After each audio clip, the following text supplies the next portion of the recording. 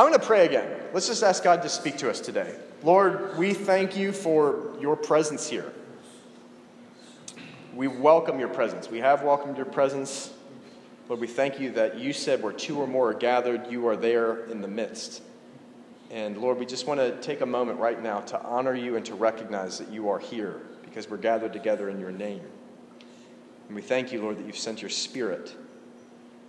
And Lord, as we open up and look at some of the things of your word and share some thoughts, Lord, we desire this morning to hear what you are saying to the church. Lord, we want to say that you said that man does not live by bread alone, but every word that proceeds from your mouth. And so, God, we are asking you, even more so than natural food today, we hunger to hear from you, and we need to receive from you. We thank you that you're here. I ask, Father, that you would speak a word that would raise up an army to accomplish your purpose and to do what only you can do, far beyond what any of us can do with our natural strength. We yield our strength over to you. And Lord, we thank you that when you speak, that is what gives us strength. That is what gives us energy to do what you can do. Open up our ears, open up our eyes to see and hear what you're saying. In Jesus' name, amen. Okay, so what we're going to be doing over the next couple of minutes, I'm going to be sharing some thoughts about prayer because, as we said earlier, we have a corporate prayer gathering this Wednesday. Incredibly important. And we said at the end of last week, prayer is the most important ministry that we have. And I'm not downing other things that we are called to do in the way of the church and the call of God. Prayer is the number one ministry that we have. So what we're going to be sharing is I'm trusting that there's going to be something of an ignition of the power that you and I have in prayer.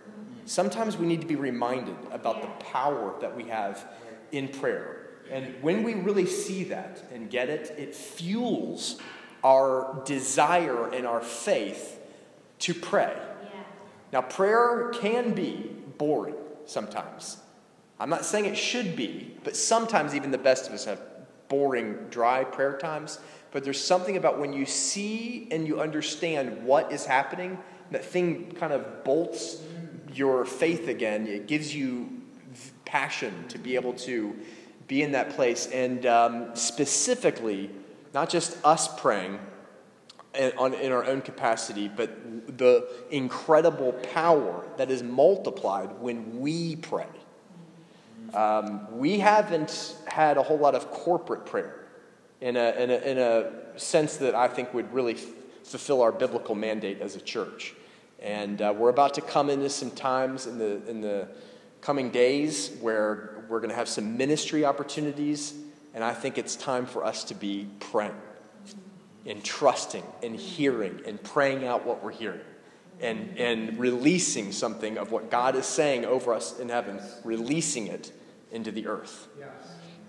Very exciting. I didn't plan on saying this, but let me just mention, I had a great conversation. I have mentioned this to some of the people in the room with Detroit Rescue Mission Ministries right around the corner. They do an incredible job feeding the homeless, feeding the needy, and providing a heating room and that kind of thing. But they kind of have a core group of men who stay there for a few months usually, some of which are just simply down on their luck. Maybe they lost their job, maybe whatever. And there are some things in the works that are about to be affected where we have an open door as a church to go in and minister to some of these men and be a part of the process of God in their life to bring them into a place of wholeness, which is incredibly exciting, to give what it is that we have to walk a journey with them, and potentially to have an ongoing relationship with them. They, incorporate it into the life of the church or what have you.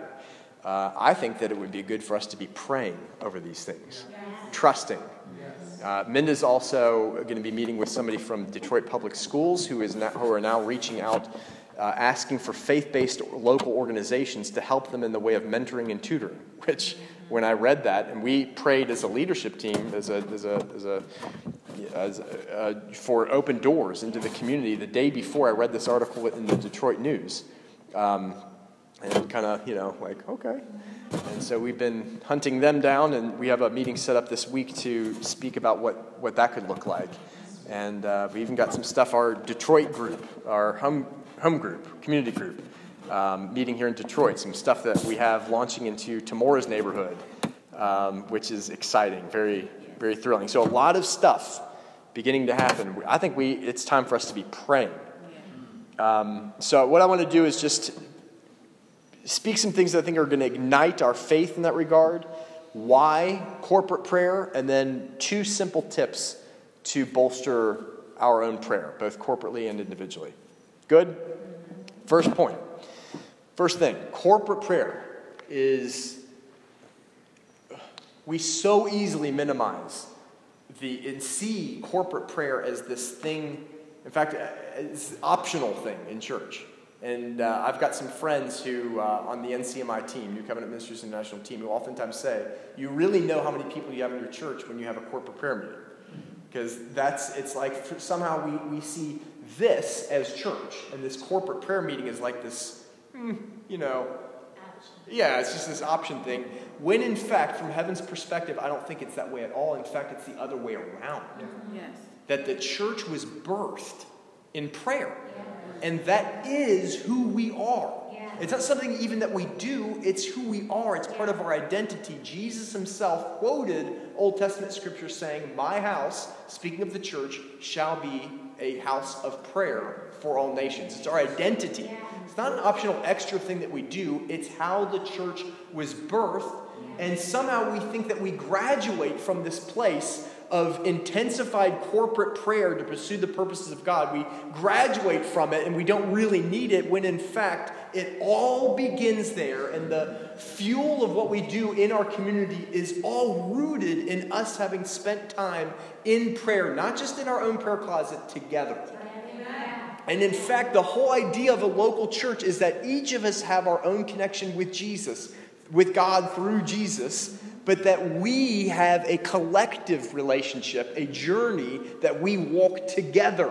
And each of us only really find our unique callings and gifts in so much that we fit together according to the scriptures. That God's building a temple built of living stones, people fitted and joined together, if you are familiar with that. We find that as we our own role as we fit together in the bigger. Corporate prayer is where we walk this relationship out with God, where we hear from him and we speak things back to him. So if you look with me in Acts chapter 1, and I can reference the scripture, but I'd rather read the scripture because I think faith comes by hearing. So Acts chapter 1, I just want to touch and reference how the church, capital C, actually began. In verse 12 of chapter 1, it says, Then they returned to Jerusalem from the Mount of Olive Grove, which is the Sabbath day's journey from Jerusalem. Now, if you don't know the context here, Jesus has just ascended into heaven. He's left his disciples on the earth, and I believe that these disciples are shaking in their boots. Why? Because he just told them to go and take the baton that he had been carrying, and he gave it to them and said, now you go do what I've been doing. And again, even right there, we oftentimes miss that. We somehow think that over the past 2,000 years, it's become these apostles in the early church, they kind of did all this stuff, and somehow over time, church is kind of like about sitting in a chair on a Sunday and listening to a man speak. And so, as important as we often say that is, the same baton that Jesus carried is the same baton that has been passed down through you. It's the same. That is our calling. Yeah. And when we understand that, it is a very natural response to go into an upper room together and say, God, help! We can't do this. So he calls them and tells them to go tarry in Jerusalem, to wait in Jerusalem for the promise of the Father. Verse 13 says, And when they had come in, they went up into an upper room where Peter and James and John and Andrew, Philip and Thomas, Bartholomew and Matthew, James the son of Alphaeus and Simon Zelotes, and Judas the brother of James. Verse 14, these all were continuing with one accord in prayer and supplication. I want you to take note of that. They were continuing in prayer, but not only that, the Bible specifies that it was in one accord. That there was something of coming into an agreement together that can only be found in a place of prayer. They found agreement between what God had spoken in heaven and what they were agreeing in a place of prayer, speaking back to God together. Catch that.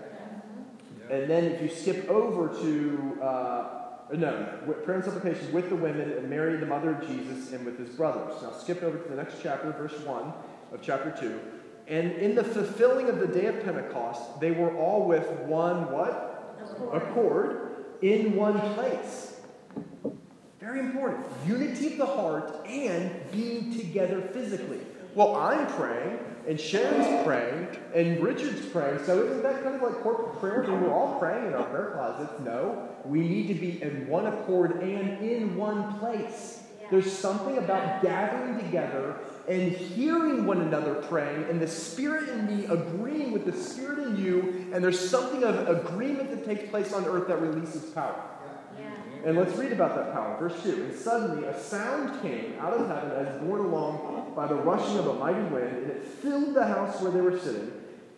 And tongues of fire appeared to them, and being distributed, and it sat upon each of them. And they were all filled with the Holy Spirit and began to speak in other tongues as the Spirit gave them utterance. And if you read on in that chapter, many of you would know that people heard this wind, they heard this utterance, they heard even people praising God in their own native languages, and they looked up there and they saw Galileans and Jews speaking a non-Jewish language with perfect fluency, uttering the praises of God, and said, what is going on? And some of them thought they were drunk, and Peter stood up and said, it's only 9 o'clock in the morning, we're not drunk.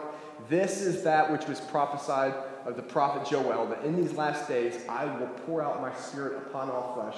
Your sons and your daughters will prophesy, your old men will dream dreams. And he proclaimed the gospel for the first time since Jesus ascended. This, my friends, was the beginning of the church. Yes. Amen. This is how it started. And a birth is oftentimes prophetic of what it's supposed to be on into the end. I believe, my friends, that the Church of Jerusalem is simply a model to show us what church can and should look like, and to be spread from that city to every city on the planet by people who are following Jesus and anointed of his Spirit, bathed in a place of prayer together. I want to say 1, 2, 3, 4, 5, 6, 7, 8, 9, 10, 11, 12, 13, 14. We've got 15, 16 people, plus some youth. We got like 20 kids. We can naturally say, what are we ever going to do? Let me tell you something. Detroit can be turned upside down by a group of people who really will pray in the same way that these people pray. Upside down. It has nothing to do with the strength of our arm. It has everything to do with him having our heart and us trusting him and believing on earth and coming into agreement. And there is power in agreement when people come together. Power in agreement. We have the ability as believers to release what God has willed in heaven, to release it in prayer on the earth just by perceiving what his will is and then speaking it in prayer. That is the power. I don't know if you caught what I just said. Yes. Changing the course of human destiny. Writing the history books that are recorded in heaven simply as a son and daughter of God, hearing our Father and then speaking it through prayer. Yeah. And as we collectively come into that place, big stuff happens. Amen. What has God called this church to do? Let's pray it. Let's not just say, what are we going to do? And have a strategy and have this plan. No. Let's start by praying over it, hearing God together, moving with him. And from that place, let's form our strategy or whatever. But let's start with prayer. All right, so let's move on from there. I just want another point. Primary ministry of the church is that of prayer. If you'll go with me to the end of the chapter, we're still in Acts chapter 2. The writer of this historical book, Acts, which is Luke, spells out a key description that we here in this church have been mentioning from the beginning. How many of you were part of our vision gatherings a little over a year ago? Some of you, all right, yeah, there it is. Nikki, you weren't, you were playing hooky, and I'm just kidding. All the way back there, we've been referencing this scripture all the way, and I want to say it again, that these 4 elements that Luke recorded, descriptors of what church life looked like, things that they gave themselves. In fact, it says just that they were continuing steadfastly in these 4 things. 1, the apostles' doctrine or teaching, the teaching of the apostles, receiving the ministry of the word. That's the first thing, preaching and teaching. Fellowship, second, breaking of bread, in other words, eating together. And then thirdly, prayers. Now, I said in our community group earlier this week that oftentimes we think of it's the teaching and it's the prayer. That's like where the power is. And we like those things. And we minimize sometimes the breaking of bread, eating, and fellowship. Do you know that those things are just as anointed and powerful as anything else? Yeah. I know that's not really what we're talking about here. We're talking about the prayer part. But I want to just emphasize all four of these. This is why we do community group, by the way. Because we have to emphasize, which means make a priority of spending time to eat together, to have fellowship together, and to do this, the teaching, as well as the prayer together. Those 4 things. So why corporate prayer? I'm just going to say those 4 things. My girl. And breaking bread. We need to eat together. Eating is important. Okay, so I keep stepping in front of this thing. I don't know how well I'm recording. Why do we do corporate prayer? A couple thoughts here, just to make sure that we're all on the same page. Number 1 is because there is power in agreement. So if you'll look with me, Matthew chapter 18, in verse 19, Jesus says something that is absolutely... If you will, like the heart of a child who doesn't know any better, actually believe what Jesus says here. Listen to what he says. Again, I say to you that if 2 of you agree on earth concerning anything that they ask, it will be done for them by my Father in heaven. Did we hear that? If 2 of you agree.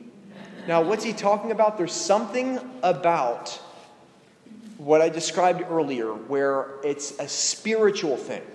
It's not me arbitrarily deciding with Craig, you know what? I'm going to believe that we're both going to receive checks for $1 million in the mail from nowhere. You want to agree that it's going to be done by our Father in heaven? Hallelujah. I like this church thing. No. It doesn't mean that you just arbitrarily choose. It is the power of a born-again person who has received the Spirit of God, thus received the ability to have direct communication from heaven. When I, as a believer, perceive in my spirit the will of God, what God has said, I hear the voice of my Father, and I pray that out, and another person can agree in their spirit, something witnesses. Do you understand what I mean by that? The witness in our heart, the witness in our spirit, our spirit bears witness. In other words, there's something in us that says, yes, my spirit says that is the will of God. When we agree, it is going to be done by our Father. Why do we do corporate prayer? Because Jesus says when we have that prayer, it will be done. And we're going to read another scripture later to even reinforce that. But that's the power that we're talking about here. We have the ability to change the course of our city by praying. And we don't have the ability to change the course of our city, at least not in his name, in the way he wants to, without praying. That's right. We live, it's the engine room of the church, is corporate prayer. I hope that we can prioritize corporate prayer in its place. And let me say this as well, based on what I just said. Corporate prayer is not about us getting together to pray. It is about us getting together to agree. Now, I understand that is in a place of prayer. But you hear what I'm saying? It's not the praying. It's not the many words that we utter. It's agreement. and it's not even agreeing with each other. It's first me discerning God's will and praying that out. And that is how we agree. So there's power in that. And I just want to reference a couple things that I think are awesome and amazing. Do you know that all major revivals that have happened in church history, you know how they started? You want to guess? Anybody have a wild guess? Want to take a stab at it? Huh? Prayer. Corporate prayer. It is amazing. So I just want to reference a couple of them. And you may have, I don't know, if you've heard of some of these moments and there were some eccentricities associated with some of them. I have no doubt that at the core, these were legitimate moves of God. There was a revival that happened in Brownsville, Florida. And that was in an Assemblies of God church, the Brownville Assemblies of God, that began in 1995. 200,000 people were recorded as giving their hearts to Jesus, becoming born-again Christians through that. And thousands of pastors from around the country visited this place and experienced something deep that they then took back to their churches, not only around the country, but even around the world. How did that begin? Pastor John Kilpatrick began to call his church into corporate prayer in 1993, and it was on Father's Day of 1995 that finally somebody responded to the altar call of salvation, and that somehow was a crack in the dam that began, what started with once a little thing began to become a flood that came across. That was Brownsville, 1995. Go back about 90 years before that, a thing called the Azusa Street Revival, which many of us are living in the fruit of and the privilege of, and we're standing on the shoulders of things that people contended for 100 years ago in the faith against all of the norms of Christianity in that day. And what they contended for is they began to realize that the way that the Spirit was poured out on Pentecost was not supposed to have ceased, but it's still for today. And they began to pray, and they began to make space for this around March of 1906, I think, or 05. They began to pray in Azusa Street, California, in LA, and for about a month had these prayer meetings, and they began to dabble with the idea that tongues are still for today. And it was in April of that same year, about after a month of doing these nightly meetings, that something shifted, something happened that broke open to these amazing prophecy, divine healing, incredible baptisms of the Holy Spirit, a coming together of people of all socioeconomic and racial boundaries obliterated, coming together into this place. And the ripple effect of this movement sent missionaries throughout the world. I mean, you can't even have a numerical figure for this revival because it literally rippled not only around the world, but the decades. This spawned the charismatic movement of the 1960s and 70s, and all the things that were spawned out of that. Azusa Street. You want to guess how that started? Prayer, exactly. A couple years before that, a little lesser known but no less important, was a revival that happened in Wales. A guy named Evan Roberts, who wound up in a strange place, but he was an intercessor of note, gripped with the sense of God's kingdom coming. It must come, and praying, gripped in prayer, in intercession, praying furiously for it for I don't know how long, a year. Began more and more for people began to join him in this thing. And once that thing began to kick, it turned Wales for a period of about 2 years upside down. Soccer games. They're called football games over there. Soccer games were canceled. Like the national obsession canceled. There were public gatherings and like speeches, political speeches. All these things were canceled because of the momentum of the prayer. Bars were shut down. And there were spontaneous prayer meetings that would start in these mines. There's a lot of miners in Wales, and these like gruff alcohol drinking, like rough guys getting totally radically converted and becoming people of prayer. This thing had such a ripple effect that back over, remember how I mentioned Azusa Street? There was a guy named, doesn't matter, Frank Bartleman, was so hungry when he heard the testimony of what was happening in Wales. Azusa had not yet happened. And he wrote a letter to Evan Roberts to say, we want in here in America what's happening in Wales. What do we do? And here is Evan Roberts' letter. This was the whole letter back to him. His instruction: congregate the people who are willing to make a total surrender. Pray and wait.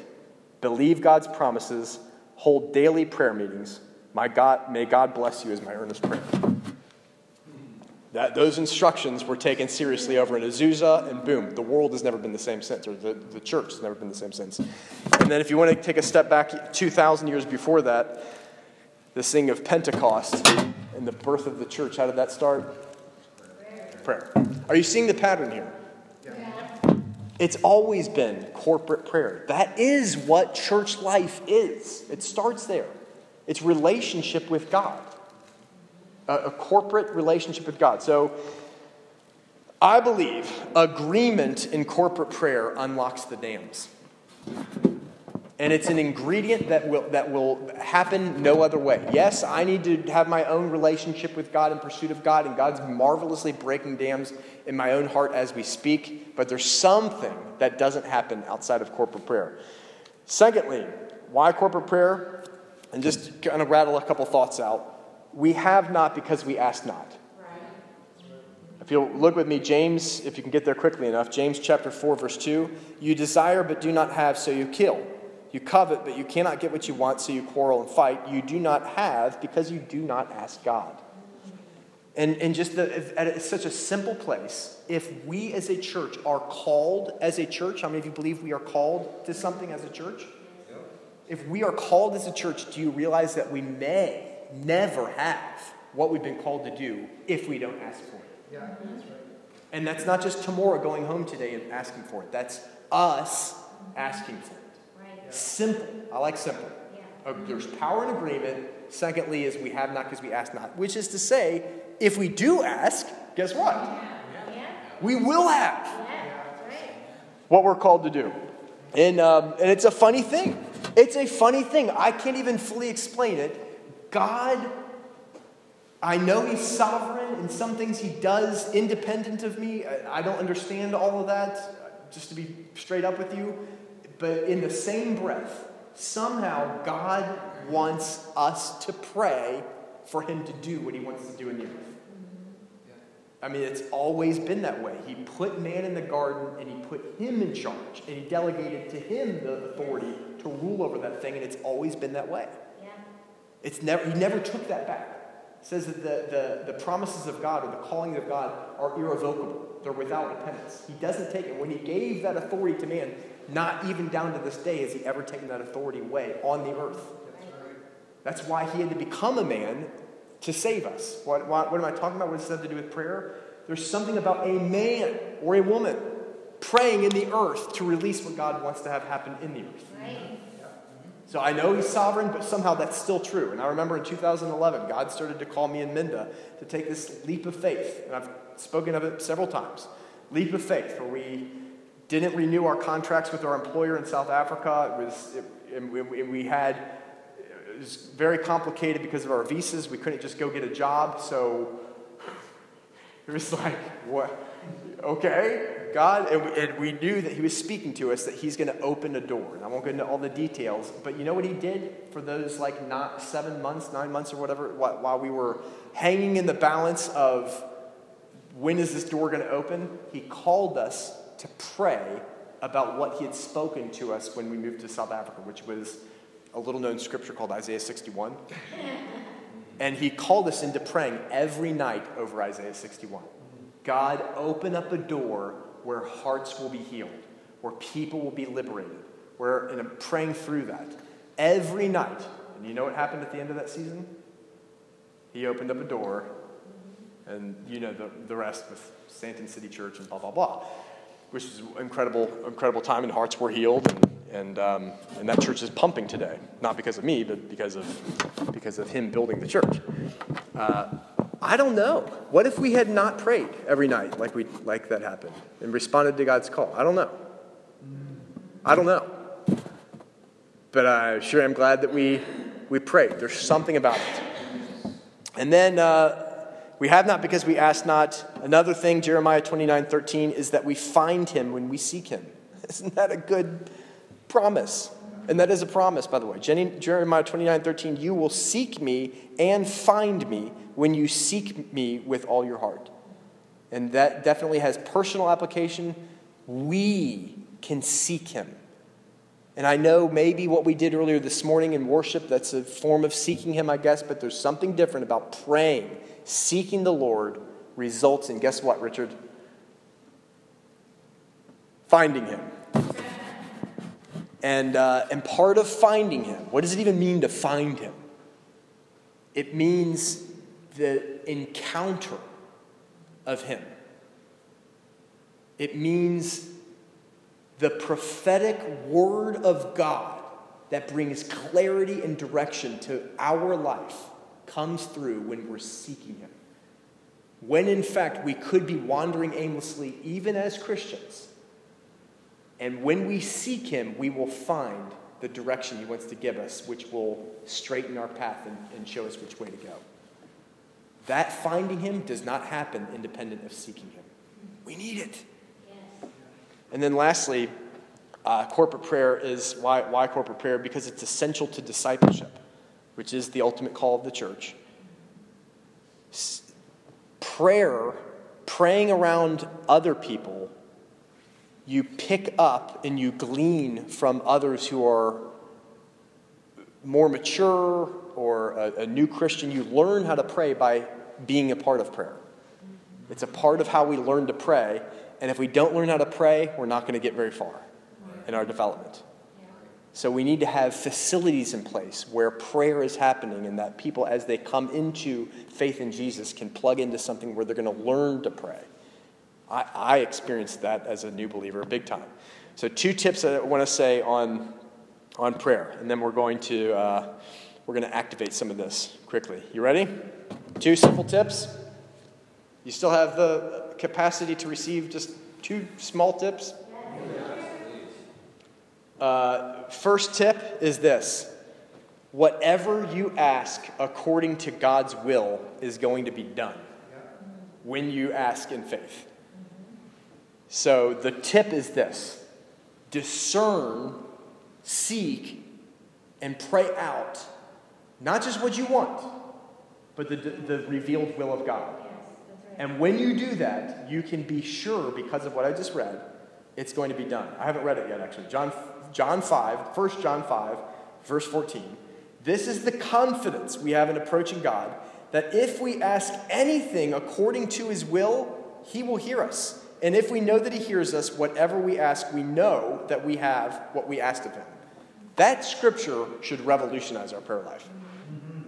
When I realize that anything I pray right now as I'm praying that is according to his will, it's going to be done. It will be done. So again, the goal of prayer is agreement. We're not trying to coerce God. I've heard so many times, people praying, God, would you heal Debbie? It would just be such a testimony to all the people around her in her life if you would heal her. And it's like God needs this, like he's sitting there going, oh yeah, if I heal her, then people are going to see how glorious I am. We don't need to try to coerce God or talk to him or change his mind. We need to discern and hear from him what his will is and then pray that out. And so how do we do that? 2 things. You guys remember us talking about the river? And what is the river essentially? This thing that comes out from the throne of God for the healing of the nations. It's made up of 2 things, the Word and the Spirit. And we listen to the recording from 2 weeks ago if you don't know what I'm talking about. The Word and the Spirit. The same thing in prayer. How do we know the will of God? His Word, the number one. But don't forget also there's a relational aspect. He gives us His Spirit, and there's something that just kind of registers inside of us that we discern the will of God. He reveals things to us, the Word and the Spirit. So as you're praying, anything that you receive, you can always count on the Word. But even the Word we can misapply without the Spirit of God. Sometimes He'll take the Word and He'll show us what that means to us right now. The Word and the Spirit, you pray those things out, you can be confident you're praying the will of God, and you will have what we asked for. I've got a little story But I'm not going to get into that right now. So I need a volunteer real quick. Who wouldn't mind receiving prayer? Right now, like real quick. Okay, so Michelle, you're the volunteer. Michelle, tell me in general terms what you could receive prayer for. Okay, healing. All right. So, Michelle, would you join me up here? Is that okay? I'll tell you when you get up here. My feet don't stink. I took a shower. That's good. Okay, so she needs prayer for healing. So, somebody here, tell me, according to the Scripture, what do we know to be the case about healing? And you better back it up with some as close as you can to Scripture. Richard. Only God wants to heal. Okay. It's not something that we want more than Him. Okay. He wants it just as much as we are. Can you? I agree with you.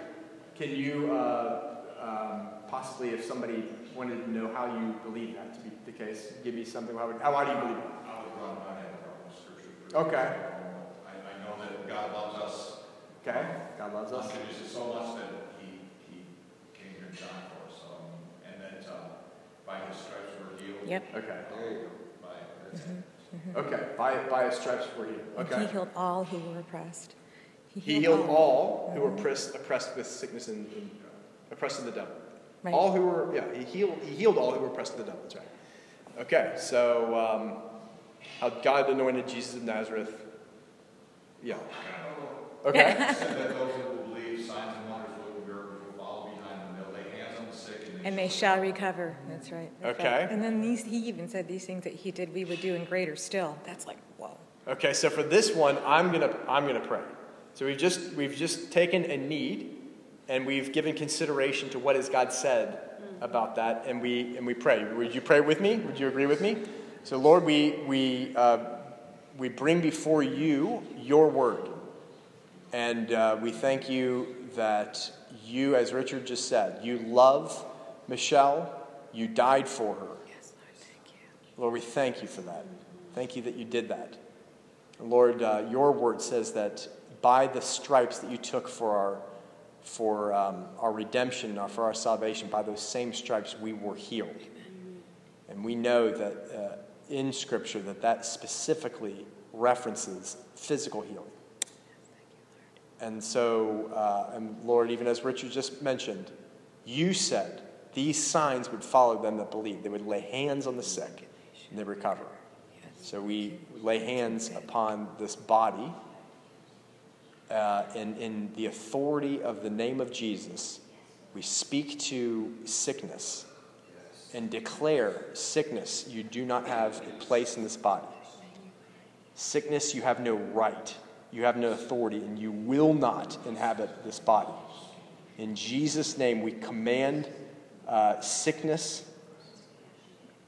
Is there a name we can? Rheumatoid arthritis. That's it. We speak to rheumatoid arthritis. We speak to rheumatoid arthritis right now in Jesus' name, and we command you to leave this body in Jesus' name. In Jesus' name. And we thank you, Lord, that you said that whatever we pray according to your will, it will be done. By our Father, we receive it. In Jesus' name. Amen. Amen. How are you feeling? I feel good today. I mean, I'm doing good. You're feeling good today? Yeah. Okay. All right. Well, keep us posted. I am. Well, I shall. Yeah, good. Okay, so you see how that works? Discern the will of God, the word and the prayer. So, the word and the spirit. Just one little thing I want to say, a second tip. So first is encourage yourself that when you're praying, or as we are praying, whatever we pray according to his will, it's done. It's done. That's the encouragement that we have. Secondarily, critical, when it comes to prayer and how to pray, I think we start with when the disciples asked Jesus how to pray, and he told them, and he gives a very simple model of prayer. By the way, do you know that the words in that prayer are not great? They're in the sense of numbers of words. So it's not in the numbers of words. It's not in the grand oration that we like to do, that it's in the simplicity of faith. But I want to point this out, that prayer follows a model. It begins with "Our Father, who art in heaven, hallowed be thy name." In other words, it begins with the declaration of God and who he is. Before we talk about anything else in prayer, most of us probably begin our prayers with what we're feeling. I'm not trying to judge you or anything. I don't know if that's true, but I know that's my every morning when I wake up. Usually there's some worry, something that the simple key is to start not on you, not on what you see, but on him. And it can be short. I would suggest, if you don't pray about anything else, make sure that you get to a place where your soul is encouraged with who he is. If you can do that, even if you don't get to your prayer request, you're good. Yeah, that's right. Because God needs to be bigger than your needs and your enemies. Yes. In your heart. And it's not that he becomes bigger. It's reminding your soul who he is. Yes, exactly. He didn't change. It's your perception of him. Yes. That's the simple. But then he says, hallowed by the name, your kingdom come, your will be done on earth as in heaven. In other words, as I am declaring and reminding my soul who he is, I am no longer focused on my kingdom. My kingdom is, Lord, I need this week, and I need this person to do, that's my stuff. But as I declare and remember who he is, then my soul can make that declaration, actually, no, your kingdom come. As I enter into my day, I'm making a declaration, this day belongs to you. I'm not looking for what I think I need. I am making myself your child, following you. Your kingdom come, your will be done on earth as it is in heaven. And then, after those things are in place, now we pray, give us this day our daily bread, my things. But it comes in a whole different way than if you had started with asking for your things. Now you're just needing those things so that you have the supply that you need to accomplish his purpose, not just survive and do your thing. You following? And then it goes on into other things like keeping our relationship. Lord, forgive me for anything I've done, as I forgive anyone who's done wrong. Keeping this clean and deliver me from temptation, and the spiritual battle I'm in. We're praying for protection over that. That's it. Where does it begin? Yes, it starts with the acknowledgement of who he is. That is the beginning place of powerful prayer. So I'm going to ask Kurt. Kurt, would you come up here and just give us a little instrumental background?